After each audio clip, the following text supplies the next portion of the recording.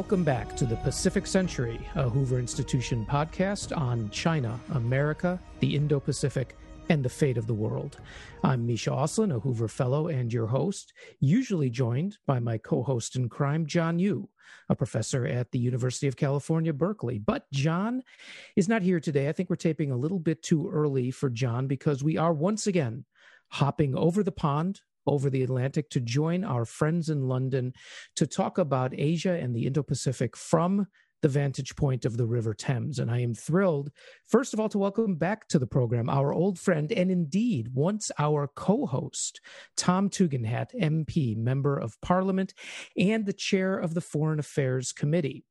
And he is joined by my good friend and old friend, Rana Mitter. Not that Rana's old, but we have been friends for a long time, who was also a guest on the show, actually back in the early days when I think we didn't even know what we were doing, but we had a fantastic talk about the 100th anniversary of the May 4th movement in China, and we wanted to have Rana back on numerous occasions, and we're thrilled that he's with us today.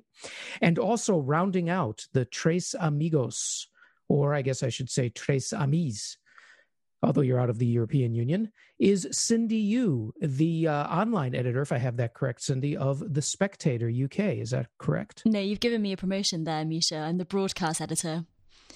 The broadcast. Well, I've already talked to Fraser, and the promotion will be coming through. So we are thrilled to have Cindy join us for the first time on the Pacific Century. For those of you who do not always follow media, social media, and the like in the UK, our three friends, Tom, Rana, and Cindy, actually are often together talking about these issues on British media. And so we're absolutely thrilled that they could join us to talk to the American side of the equation today. And there's a reason we're doing this, which is the release last week of what is known as the Integrated Review by the UK government, the government of Prime Minister Boris Johnson, which covers the gamut of the UK's security and defense and technological policies. And we're going to talk about that, but particularly has a lot to say about the Indo-Pacific and the UK's aspirations in the Indo-Pacific, what it wants to do.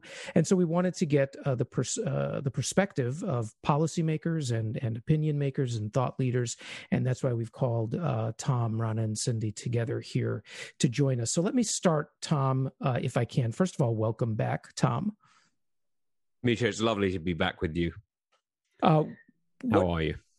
I'm great. And now that I have the same microphone as you do, that I've already been told it doesn't sound anything like you. I'm going to do my best, however. Well, I'm sure that it's only a matter of time that when you come over here, start teaching at Oxford with Rana, pick up a program, and start writing with The Spectator. Soon your accent will be exactly like mine. If only. These are the dreams and hopes we have for a new millennium. Tom, let's start with the Integrated Review. What is it? And to be honest, why should Americans care about it? So look, the Integrated Review is basically our quadrennial defense review in American terms. And in that, it does exactly what QDRs do throughout the ages, which is it puts out a huge amount of words, which mean vague things, which may or may not get money, and which end up directing a few general ideas, and most embassies and most different departments in the Department of Defense end up ignoring. So the reality is that it's a strategic document that is largely there to gather dust, but is mostly intended to try and focus efforts.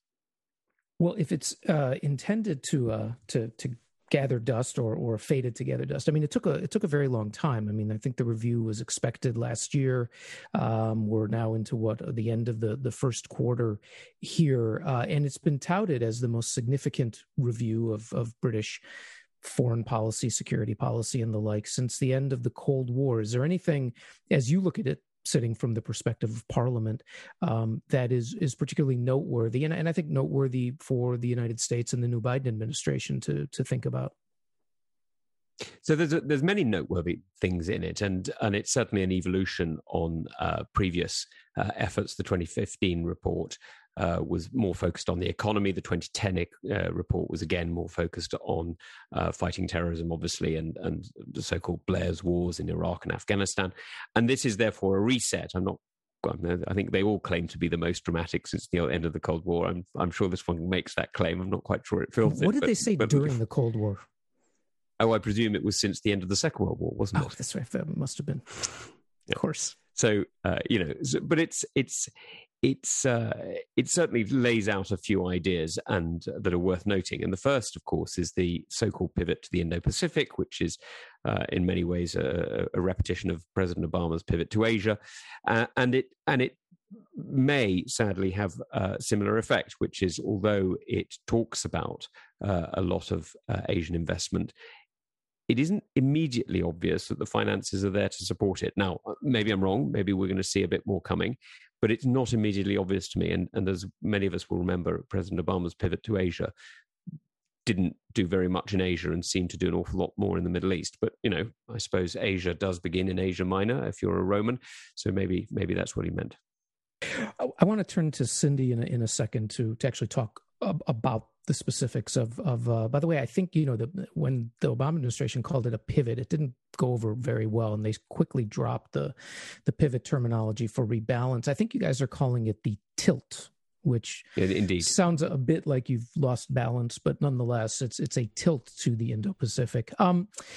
I did, before I turn to Cindy, though, I wanted to mention one thing, get your reaction, and then ask one thing. The comment is that when you read through the document as I have it, there is an interesting take on no longer simply trying to defend what we often refer to as the liberal international order or the rules-based international order from World War II, but instead actively trying to shape a new order that is emerging because of challengers such as China, of course, Russia.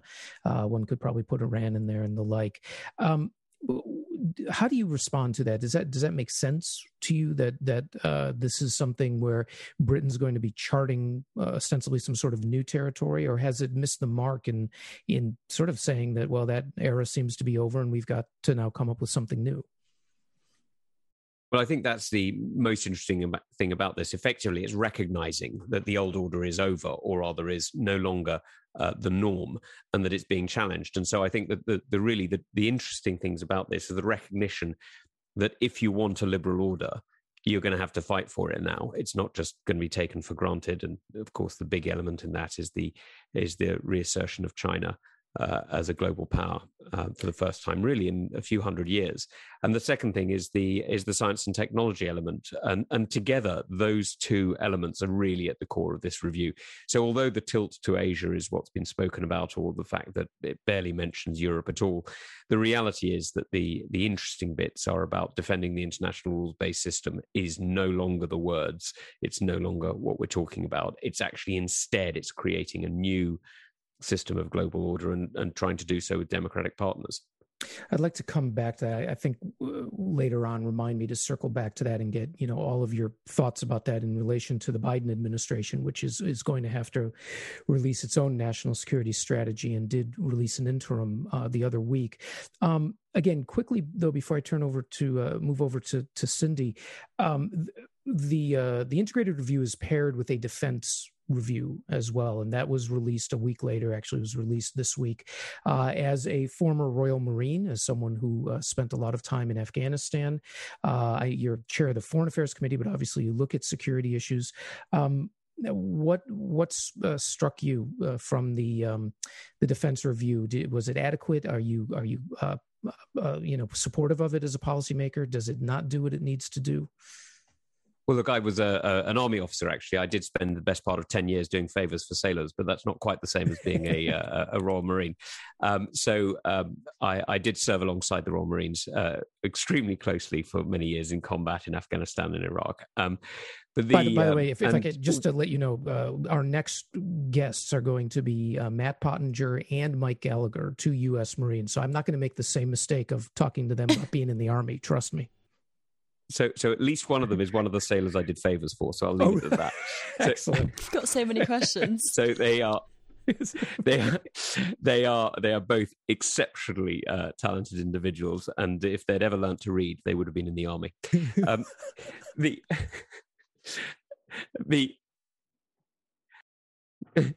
So he claims. Look, they're both fantastic guys, and they're both very dear friends, as you can probably guess.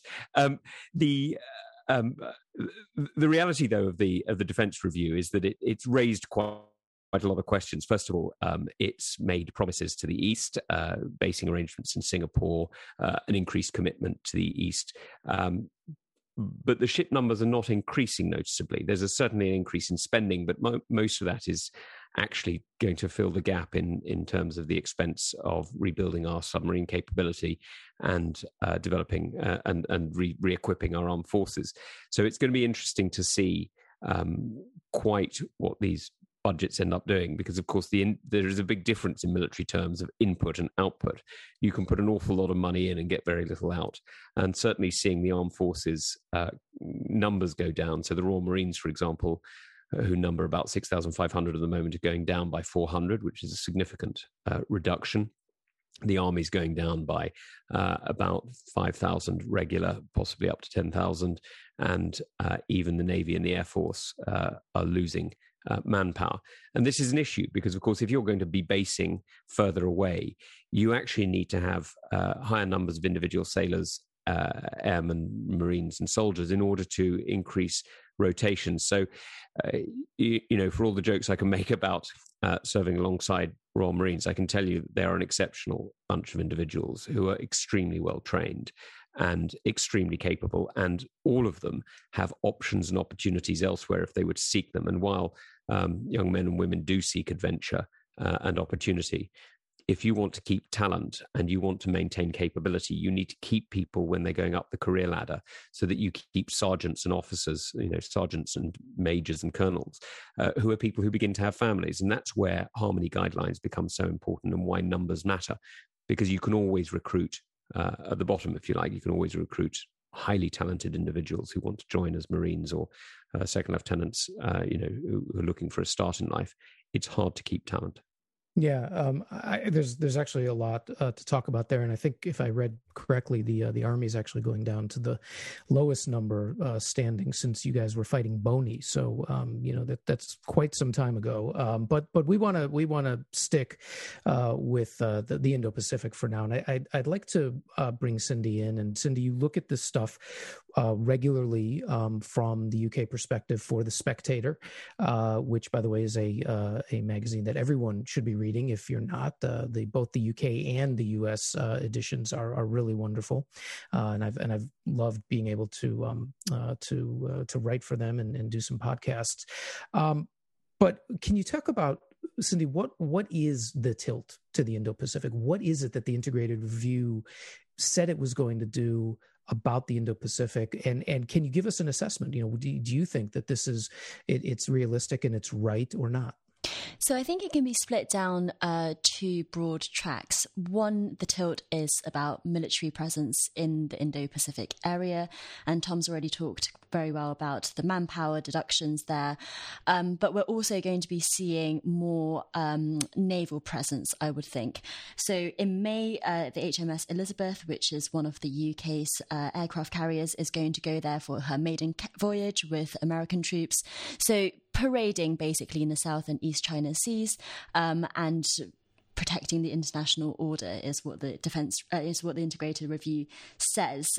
Diplomatically, as a sort of side note to that, also joining more regional alliances like ASEAN, the 10-nation bloc of Southeast Asian nations, and also on trade as well. So there's a lot of talk about CPTPP, of course, and the International Trade Secretary here, Liz Truss, has this as one of her hobby horses, and all 10 members have already signalled that they would vote for the UK to join. So we'll see how that goes later this year. And this is coming obviously in the context of Brexit Britain, global Britain, as Boris Johnson wants to relabel it. So if not trading with the EU, and if a US trade deal is nowhere to be seen for now, then the next clear place to look for trade is Asia. But I think that the term Indo-Pacific is actually quite revealing. What does it mean? It means the Indian Ocean and the Pacific Ocean. And actually, it's quite a new buzzword in foreign policy areas until a few years ago when Shinzo Abe, the Japanese Prime Minister, popularized it in a speech. The notion of Indo-Pacific was probably more accurately described as Asia, right? But this actually this actually surrounds a lot of area. And what I would be interested in seeing in the carrying out of this integrated review is how much of the nuances of Asia that Indo-Pacific tilt in quotation marks actually takes into account, by which I mean South Asia has different problems to East Asia.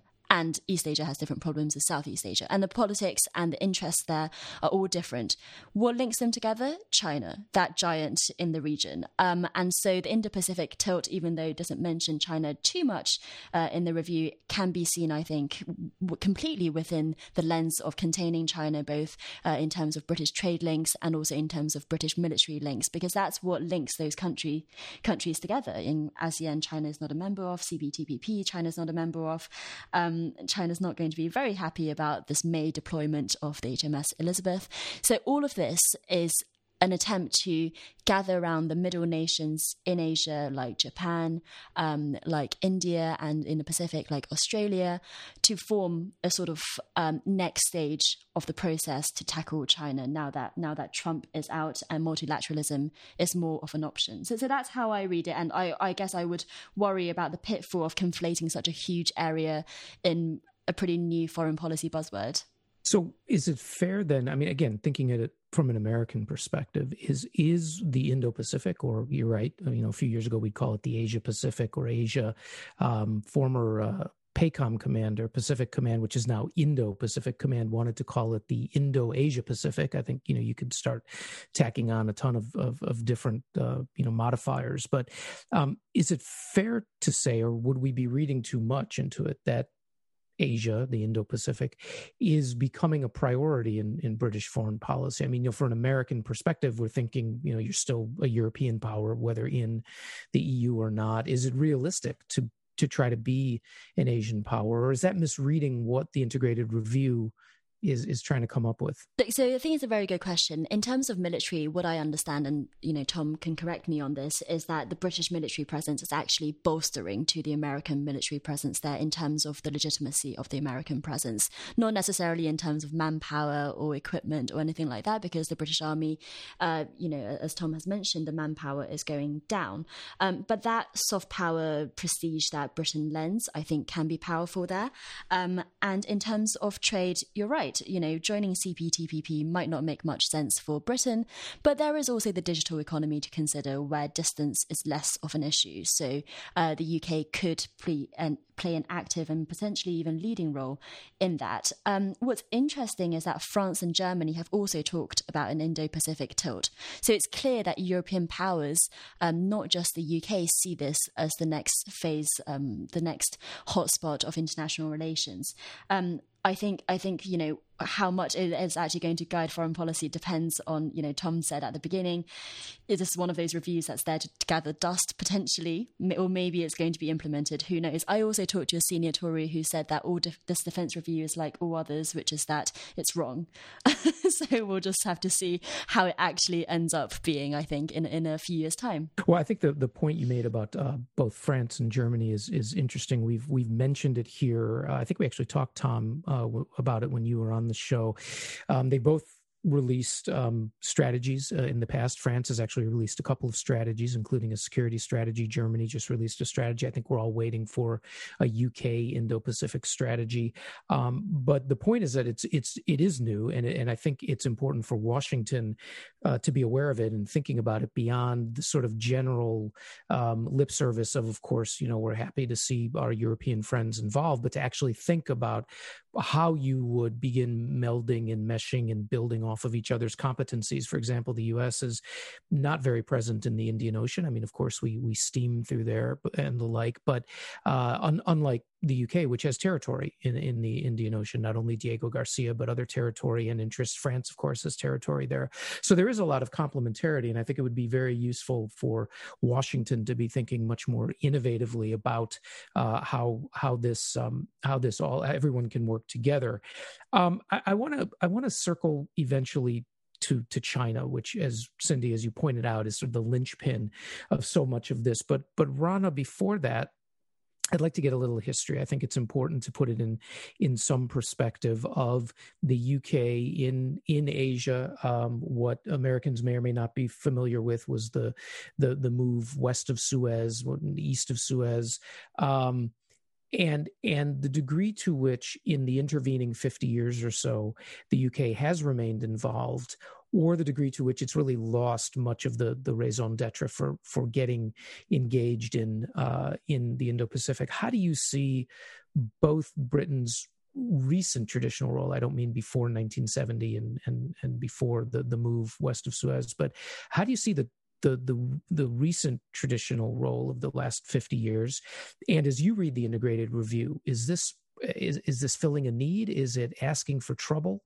Where do you come down on talking about how Britons should now be thinking about the Indo-Pacific?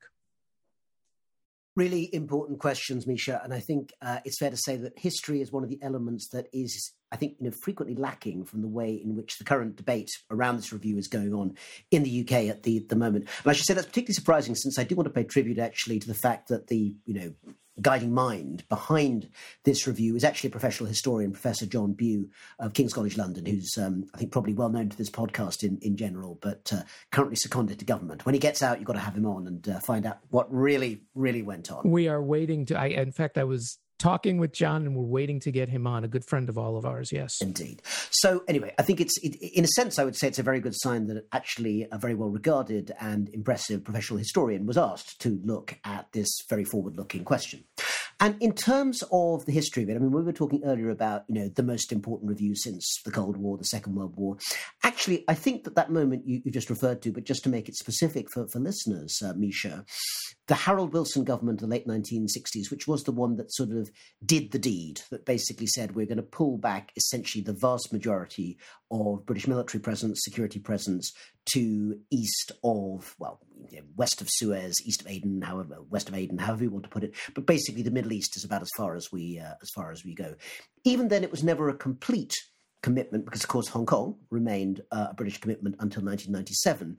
But, of course, Hong Kong by then was already beginning to emerge in the minds, the British official mind, as a problem that would have to be solved. And essentially it was only about, 10, 15 years after that, under the governorship of the splendidly named Sir Murray MacLehose, that the negotiations started, that eventually became things that have become very, very current in the last few months, weeks, days, the 1984 joint agreement and so forth. We won't go too far down the Hong Kong route, but just to remind ourselves that none of this popped up yesterday. It's been there for quite a while. So I give all that by way of saying that actually I think I would like to argue that there is something potentially historically quite meaningful about this review as opposed to some of the others. I think that Tom is, right. Tom is always right, of course, as is Cindy as well. But, Tom's right that these reviews tend to have 114 pages, packed full of information. An awful lot goes by the board because there's not enough money, or because there's not enough attention span, or because a pandemic or something suddenly emerges and people's attentions are put elsewhere. And we have to be realistic about that. But I did think actually that the review in terms of the Indo-Pacific more broadly, and as you say, it's a term that sort of made its way from Japan through Washington, now firmly landed in London, at least in policy circles for the moment. But also beyond that, to the question of China, that it's set up actually two challenges. And I should say, for anyone who wants to get more of this, I have written a short piece about this for the South China Morning Post. Since the Post is based in Hong Kong, I should say that only true patriots are allowed to read the article. So make sure that you fill that qualification before clicking the link. Otherwise, people will come and talk to you in an extremely threatening sort of a way. But the point that I made in that Post article, Misha, is that I think that there are two challenges about engagement with China in particular and the Asia-Pacific more generally, or the Indo-Pacific more generally. One broadly for Britain and one for China. If I may, I'll briefly just speak about each. For Britain, in a sense, it's simpler. And I should say I'm well inclined towards this part of the review. I'm a historian of Asia. For decades, I spent lives doing, the most obscure topic you could possibly do as a university teacher. And suddenly, people actually care about what you do. So how would I not like this review? But the thing that worries me is that, as with so many other things that are pledged, not just this government, but actually governments around the world, it's great to have the aspiration, but where is the strategy to implement it and where's the cash? Now, Cindy and Tom have both talked about the military. So in a sense, I want to switch to a slightly different direction, because actually remember the full title of the review. It is, if I remember correctly, the Integrated Review on Security, Defence, Trade and Foreign Policy. I think in that order, which is kind of interesting in and of itself, but we won't go into the psychology of that. But the points about trade and foreign policy have to be kept in mind when we're thinking about, China and the region more broadly. And one of the things that I think needs to really be upgraded in a way that, it's evident we don't have at the moment, is expertise on the region. The UK, certainly compared to Washington, D.C., certainly compared to the United States, is still very, very undersupplied when it comes to people who know the region that we're supposed to be tilting towards. So, for many of us, that does, of course, include the question of languages. We produce a few hundred, maybe even low number of thousands of graduates each year in Japanese, Chinese, Korean, even fewer, actually, it has to be said. But, actually, if we're talking about the Indo-Pacific, well, there was a long period when it was thought that basically speaking English is enough to get you around in India. I think the Prime Ministership of Narendra Modi has made it very clear that that's no longer the case. The number of students studying Hindi or Urdu or indeed Bengali who are not from those backgrounds actually is tiny, and I think actually much smaller than it is for the East Asian languages, which have at least this sort of kind of trading element to them that's encouraged some people. So I think thinking about that sort of thing, just one example I've given is that the British institution SOAS, which is it's an institution that teaches Asian and African languages, and I always like to think of it, and my friends teach there, so forgive me saying this, in the way that the comedian Ennio Flaiano described the state of Italy when he was asked about it in the 60s. He said, "What is the condition of Italy?" Someone asked him, and he replied, "Fatal but not serious." It's a place that always sort of seems to be in trouble but never quite goes over the edge. Well, look, a centre of that sort with global standing actually should be a national, indeed an international resource, and should be properly treated that way.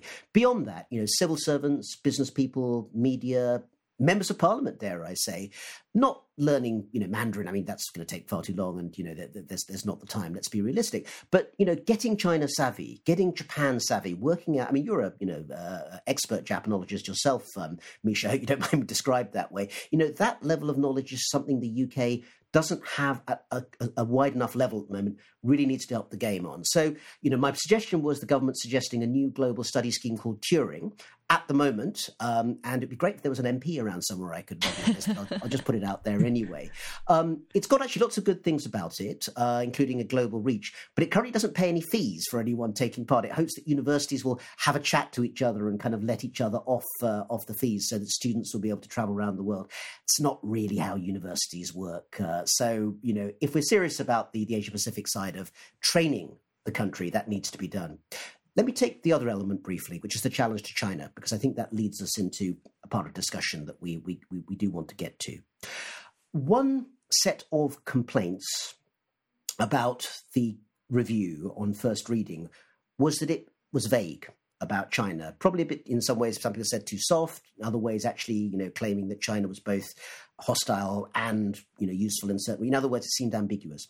My own take on this is that there's an element of that being deliberate.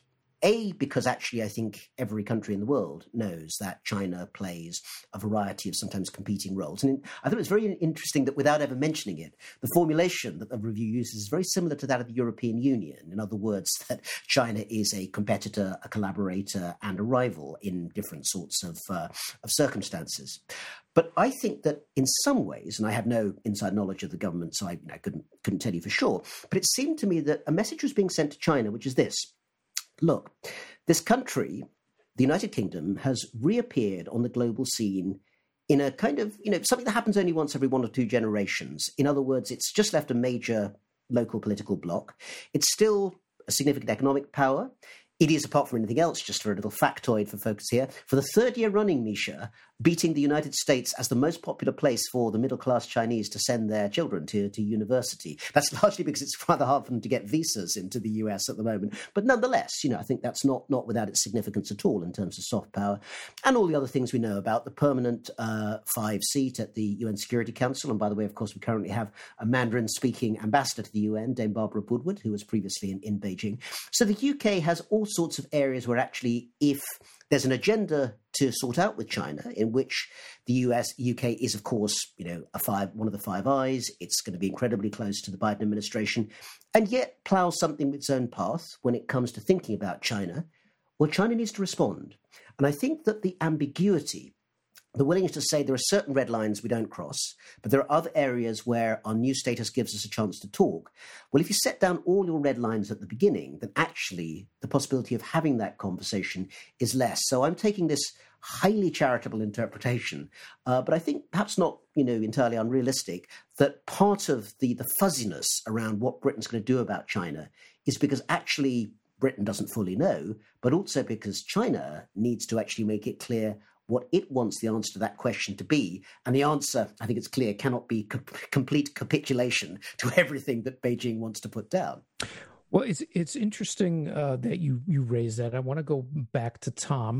The report does describe China in a variety of ways, as both you and Cindy have mentioned. But in the area where it sort of blocks it off, it says China as a systemic competitor. And there is a lot of the ambiguity over where the UK should be cooperating or the degree to which it should be looking at policies that certainly from the U.S. perspective are seen as intrusive and invasive. It seems, from some readings to be straddling, trying to have, eat your cake and have it too, which is to engage with China and remain open to Chinese trade and investment, but also protect against practices that have an adverse effect. Tom, you had some choice words for the government in Parliament about its view of China, and you actually just forwarded me just before we began a hot off the press article in which we're gonna cross into some really dangerous territory here, in which the PM's father stated that he should see off the Tory hawks who want to create a new Cold War with Beijing, and that it is, quote, absolutely vital that Britain continues to work very closely with China, which he calls the key to so many things.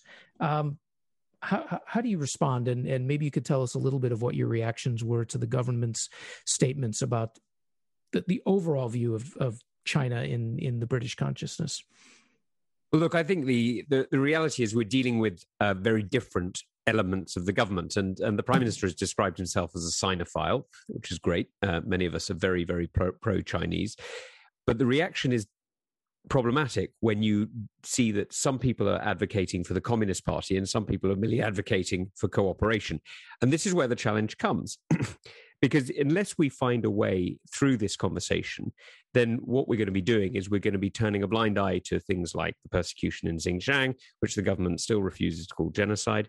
We're going to be turning a blind eye to the democratic oversights that mean that only patriots, as Rana puts it, are allowed to read the South China Morning Post, by which, of course, they don't mean patriotic towards China. They mean loyal towards the Chinese Communist Party, two quite distinct elements. And we find ourselves in a world where actually the advocates for China are not advocating for cooperation, but actually they're arguing for dominance. And this is where there's a real challenge in this document, because although it talks quite clearly about human rights, meaning China, it talks about trade, meaning China, it talks about the pivot to the tilt to the Indo-Pacific, meaning China. And so, in fact, the whole report is about China. It then goes on to say, oh, well, and by the way, we'll trade pretty much as we do now, or we'll look for opportunities to trade. And so it does say, I mean, John Bew is one of the finest thinkers in the UK today, and this is certainly not his responsibility because, as ever, these documents are written by committee, not just by individuals. But it's certainly true that this document does argue several positions at the same time, not all of which are entirely compatible with themselves. The comment that I was, one of the ministers responsible said to me was, if only the report was as integrated as the policy, which was, I thought, a little harsh, but I see where he was going with it. And the realities here, what we're dealing with is, as Rana puts it, a government that doesn't quite yet know what it wants to do in China. And it's not surprising that it doesn't, because actually the reality is that the UK can't do it alone. when Harold Wilson pulled back from east of Suez, the reason he did it is because we didn't have the money to maintain basing arrangements. And so we had to close our bases in Singapore and elsewhere in the region. Now, the idea that Singapore is going to welcome a Royal Naval presence that will so annoy China today, I think would be surprising, but maybe they will, but I feel it's unlikely. And so there's still a question of the exactly what the UK's position will be. And actually what we need to do is not just work out what our own position is, but first of all, work out what others are. And this is where working with the Biden administration is so important, because the Biden administration's policies are actually much more determinant of our own relationship with China than we sometimes are willing to admit. So, Cindy, picking up directly from that, what is the view in London of the Biden administration's China policies? Of course, there was the first meeting last week or over the weekend between the Secretary of State, Tony Blinken, and Jake Sullivan, the National Security Advisor, with their Chinese counterparts, Wang Yi and Yang Jiechi.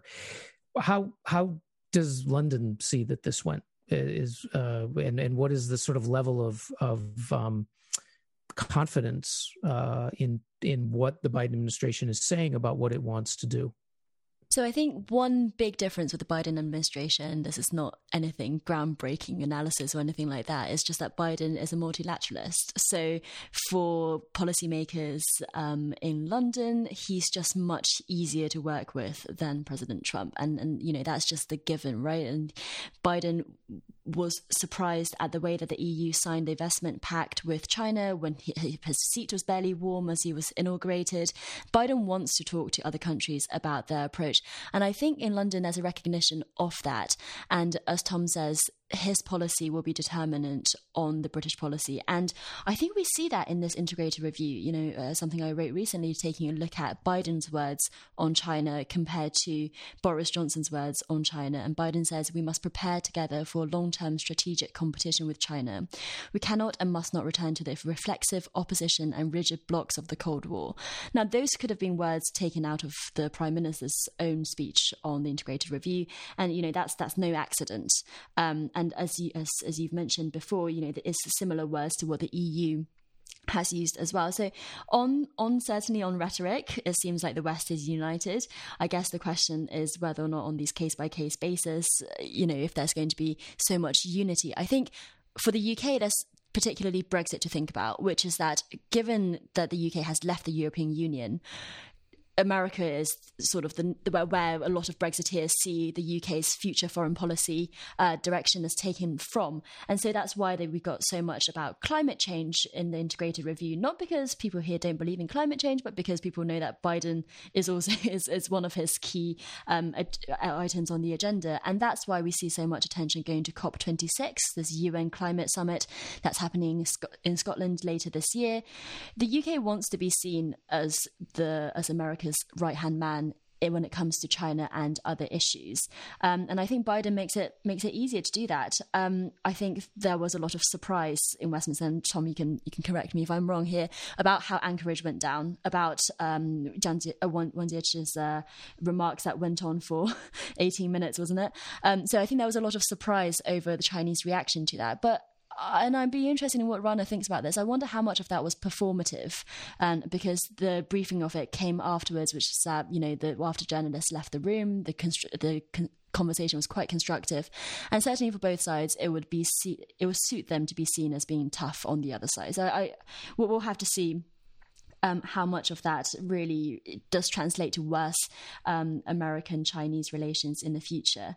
But certainly Biden being multilateral makes it much easier for British leaders to work with them. So Rana, some of the other comments Cindy mentioned that there were indications that the private discussions were productive. I've also heard that the private discussions were just as testy as the public discussion was once the press was ushered out, and there was a great deal of commentary and what we used to call Kremlinology on trying to understand why the Chinese took the position they did. Of course, the U.S. had just 24 hours before sanctioned 24 members and had also made some other hardline comments. How much of it was performative? How much of it was for either a Chinese audience or the only audience that matters in China, Xi Jinping?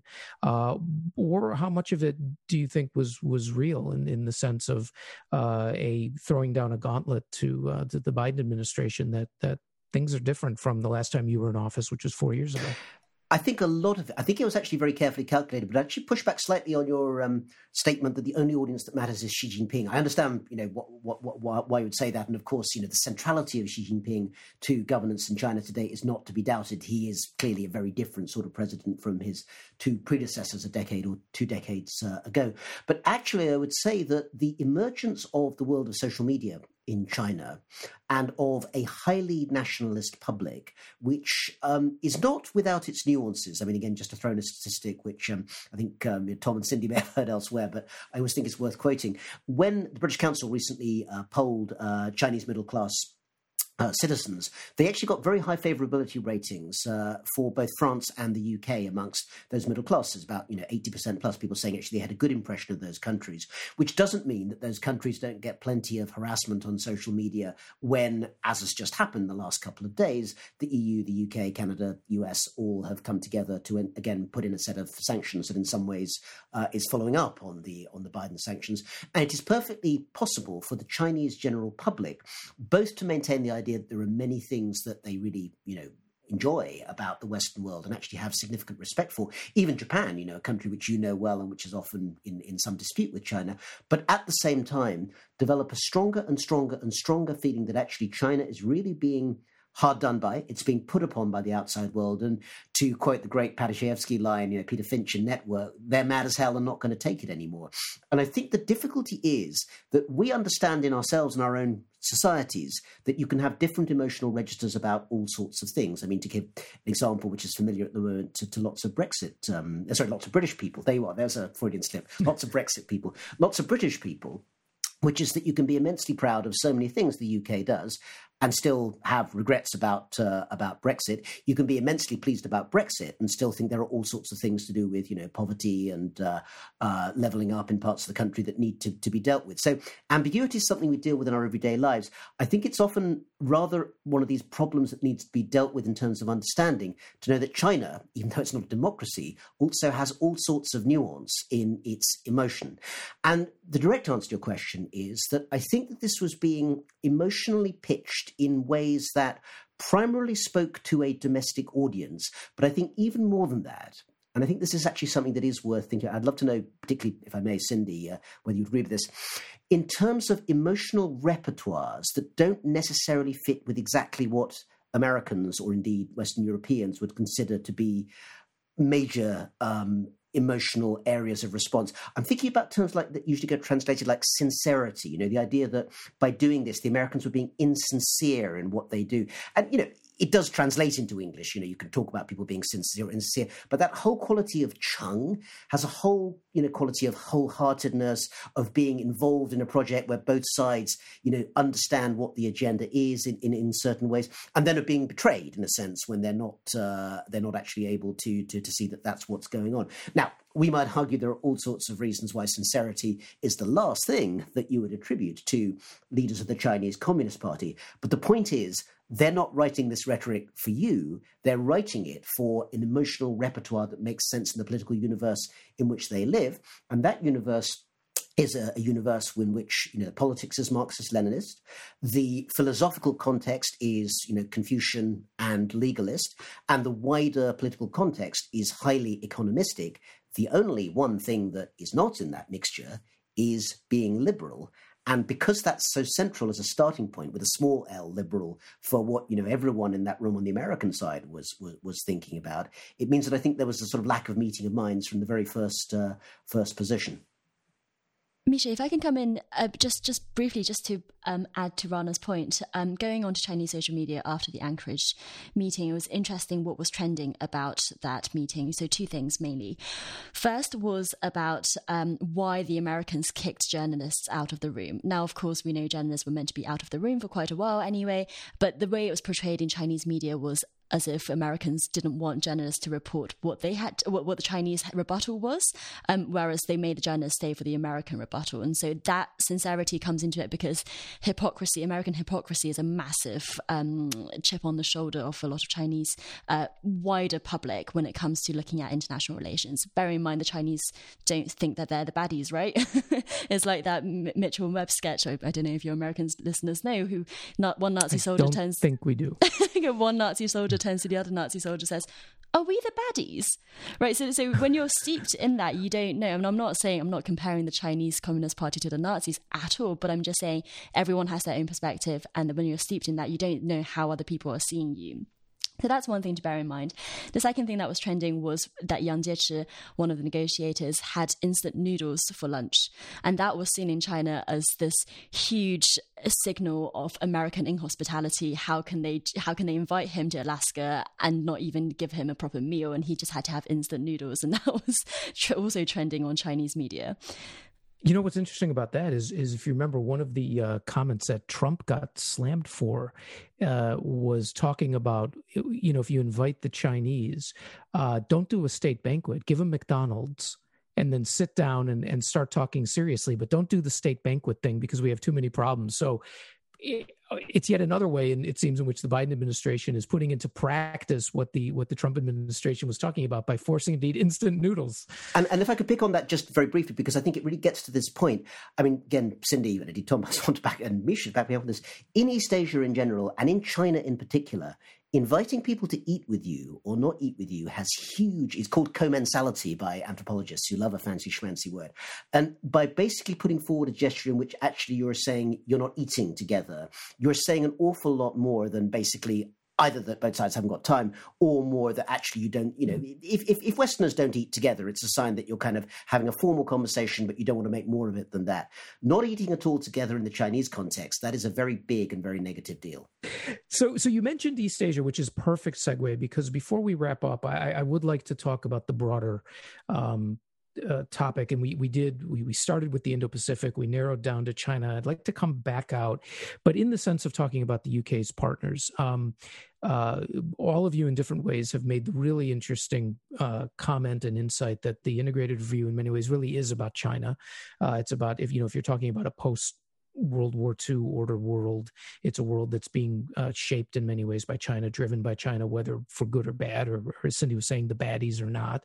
And so the integrated review in many ways is trying to respond to that, especially when you start drilling down and talking about the science and tech areas that the UK wants to remain competitive and world leading in. From the US perspective, it's very much how do you do that while dealing with China. Many, Silicon Valley, where Stanford's located, is thinking about continues to think about partnerships. So these are things the UK will have to grapple with. But what I'd like to ask is about other partners in Asia, and in fact, partners, because the question is whether China is really going to be a partner or not.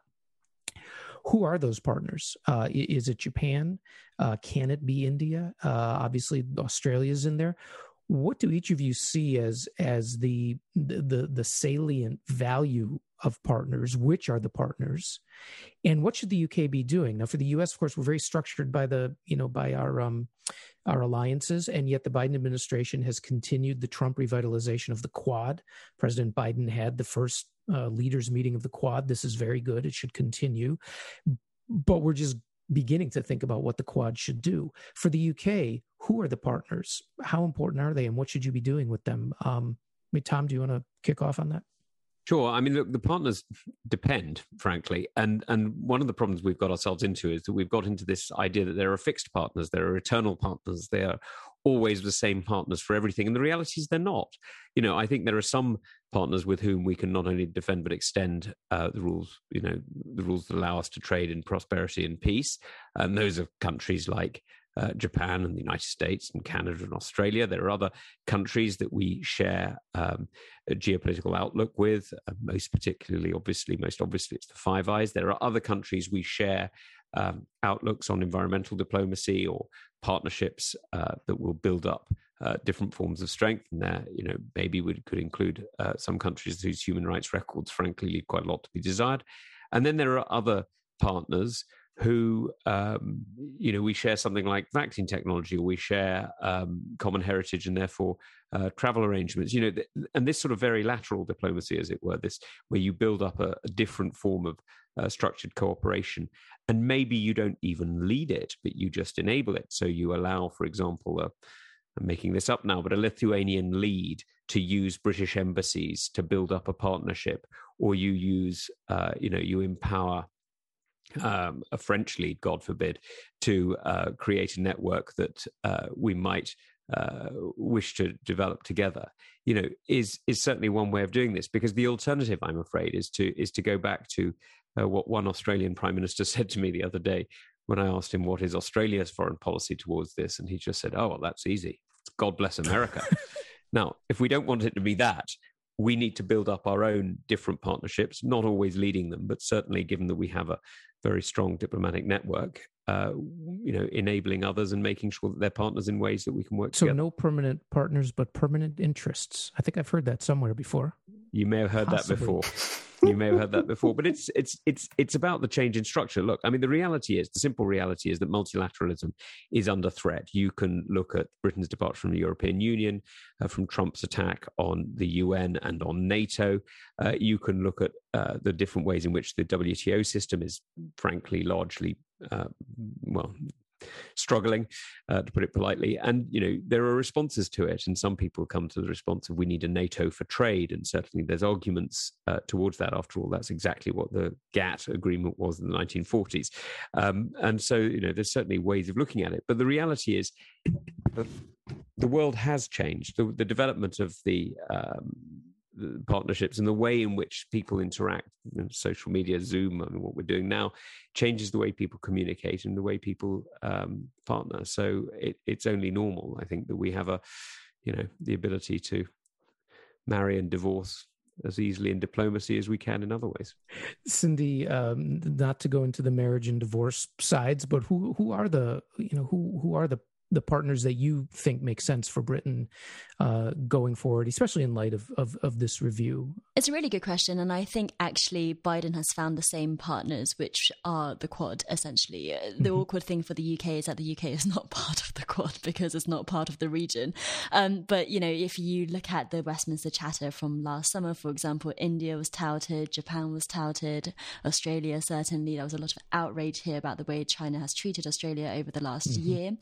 But I think, and then beyond that, the Boris Johnson government has this ambition to create what's called a D10 alliance, the Democratic 10, like a sort of new anti-China NATO. And obviously everyone's had this idea. Everyone wants to do a new anti-China NATO. But what Boris Johnson wants to do is to use the upcoming G7 summit happening in Cornwall in the UK as a way to broker that and to invite other countries like South Korea to the table.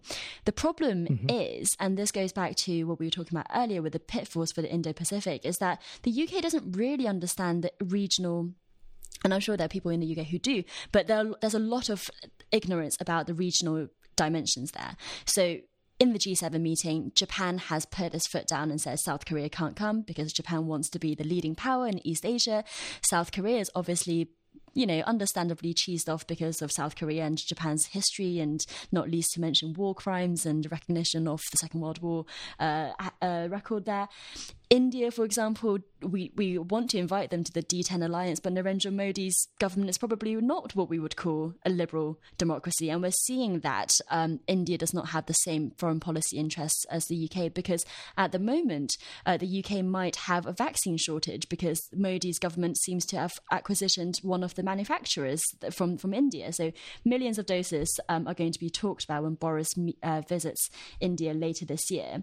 So I think we know who we want to partner with, and as Tom Tom says, maybe we know too well, too specifically who our partners we want to be. But I don't know if our partners really have the same interests when it comes to China and when it comes to broader interests as we want them to. And there's a lot of regional complication there where a term like Indo-Pacific just doesn't really cover, and it kind of just papers over it. I think it's a great point about the potential mismatched expectations and then ultimately what they mean in terms of diplomacy. Rana, what is your sense of that? Do you see it again often from a historical perspective that there are some more natural partners, or is it very and how transactional should it be, by the way? So I think one of the things that shows that there is potential, that history shows, is one of the relationships that I am always both pleased and interested to see isn't nearly as bad, or actually not bad at all, in a way that it could be. And that's the relationship between Britain and India. If you think about it, much of the language that's used, not least by members of Parliament on Tom's side of the House, is about, long-standing historical ties and the way in which, English language and parliamentary democracy and all these things bring us together. It's not usually phrased as basically Robert Clive, who was, sort of manic in his manic depressive phase at that stage, turns up in East Bengal in the late 18th century, takes most of it over without permission, then takes over most of his mates take over the rest of the country, grow a lot of opium, shoot a bunch of people, bring in railways, to be fair, and also create actually an extremely lively hybrid culture. What about the cricket, Rana? Without which... Oh, yeah, well, the cricket's to the next podcast, I have to say. The Americans listening to this will really love that one, Cindy. But my point, and produces, me as a British Asian, I should explain for British South Asian, I should say, for American listeners, sitting in Oxford at the moment. So, without the empire, I certainly wouldn't be here. My point is that with all that going on, the relationship between the United Kingdom today and India today is actually pretty friendly and pretty productive and pretty warm in all sorts of ways, in a way that relationship between a colonial state and its former colony is not guaranteed to be in any way. And I think we ought to think more about why that is, because it certainly isn't the case. China was never a colony of Britain, but it was, sometimes called a semi-colony. It's a Marxist term. And actually the relationship has been a lot more scratchy throughout most of that time for a variety of reasons. It's not just because of communism. It was also true in the early 20th century during the era of Chiang Kai-shek, who, although more pro-Western, was not fond of the West in any sense. It's not true. It's less true, actually, in a variety of some of Britain's former African colonies, although the relationship still is very warm in many places as well. So understanding why that is, I think, is an important part of the historical dynamic that could help, I think, to give some sort of shape to what it is that the UK can do today in the region. And to answer that part of your question, and to pick up on what Tom and Cindy have said, but again, I think it's entirely right, and I do agree with. In terms of what I'd want the UK to do, I think that the UK, again, as I said, I think the UK can have actually really quite an important and significant but quite focused role in terms of having influence in Asia. And as I say, there are areas, as I say, perhaps more the kind of soft but very important skills like education. We're very big on that sort of area where we ought to do more. Those science superpower states we're talking about, are we talking, as we should do, to places like the National University of Singapore, which actually have real aspirations in that direction? Use the Turing scheme for that would be one example of something practical, I'd suggest. But the strategic element that I put forward is this. People need to look at Britain's Asia commitments and not think of them as static. First of all, do what Tom and Cindy have both been saying, think about them as changeable, but also think about them as coming in different stages. So let me just give you one specific example, which I haven't yet heard properly gamed out, but which I think is going to be really interesting, which is this. The UK is now, I think, signed up to be part of the CPTPP, which we've mentioned more than once. At the moment, it doesn't seem like it's very likely the US is going to come back into that, which, of course, making it a sort of Asian trade NATO would make it harder, but okay. But, of course, the country that is very interested in getting involved these days in the CPTPP is China. Now, if Britain were a member, would it have a veto right over China's membership? Would it allow China in? If China were to be allowed in, would the framework on issues such as tariff barriers or beyond that norms, the use of forced labor, you can see where we might be going with this. The thing is that I don't think there's going to be a scenario where an alliance mainly of 11 or 12 Asian trading nations is going to let a member state that's not in the region essentially veto its aspirations in Asia, particularly when you look at some of those powers, and here Misha, I'm thinking of Japan. Japan obviously has a vested interest in having as many allies as possible say no to China on its behalf, as well as doing it in its own right. It's also putting new investment, the last time I checked, into its Matsushita plants in Jiangxi province and other parts of mainland China. And it's going to continue doing more of that because the economic relationship between Japan and China is extremely extensive. It's not going to go away. And even if the politics is cold, as they say, the economics remains very hot. Unless the UK is in a position where more than, I think at the moment, 3.5% of its GDP is trade with China, then it's not going to be able to have that kind of influence to be able to change that sort of trading alliance. And if it does increase its trading share with China, then it runs the problem of the Australia trap, in which too much of its trade is tied to China. In other words, all of these things, they're not insoluble, but you have to make choices. Sometimes they're hard choices, and you have to make choices which think, supposing this happened, what would happen next, and then game it 2, 3, 4 stages out. And although I'm not privy to what goes on in government, I just sit and write books in Oxford, I don't have a sense, at least from the public discussion, that the understanding both of how integral China is to the region and also what realistically a middle-sized, significant, well-respected European-located power with relatively small economic heft at the moment in Asia can do to have a short-term but real effect on those dynamics, which in the end are not going to be shaped by the UK, but will be shaped by the big, large, growing economies of the region in which these debates are actually taking place. Tom, I want to give you the last word. Well, there's just a quick observation building on Rana's point. We've been dialogue partners with ASEAN for many years now as part of the European Union. We're going to be dialogue partners in our own right, which is a welcome return. But what's interesting is when you talk about ASEAN or you talk about CPTPP, the bit that we're missing, of course, is the RCEP deal, the Regional Comprehensive Economic Partnership, which already includes China.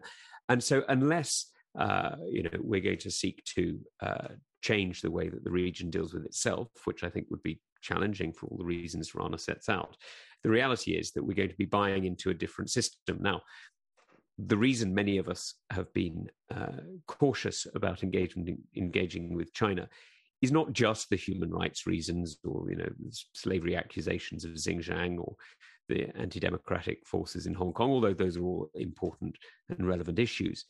It's actually that the norms and standards of our everyday life are increasingly being set by a culture with values that simply are not shared by ours.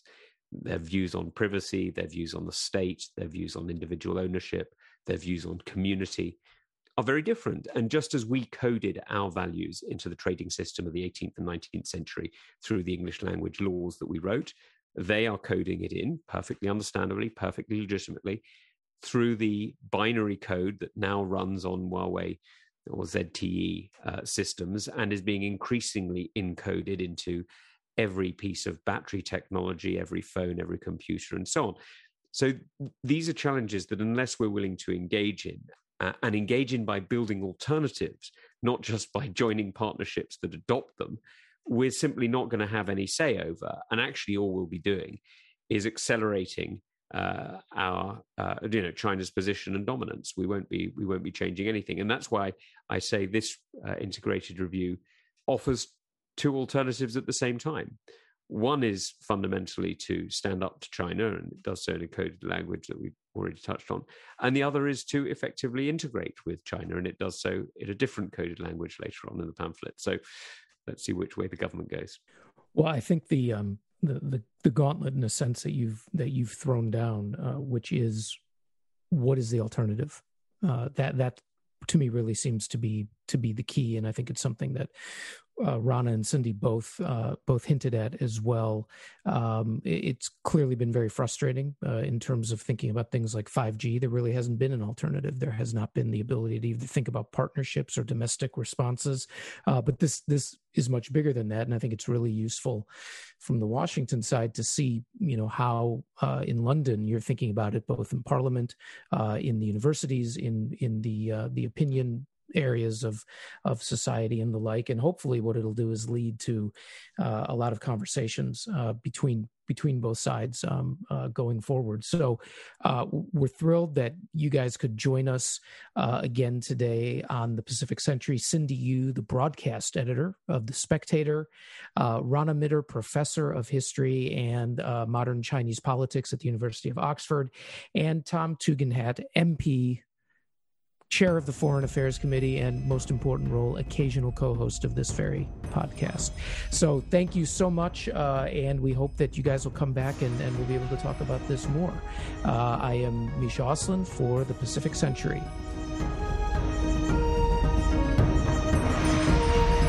This podcast has been a production of the Hoover Institution, where we advance ideas that define a free society. For more information about our work, and to hear more of our podcasts or see our video content, please visit hoover.org.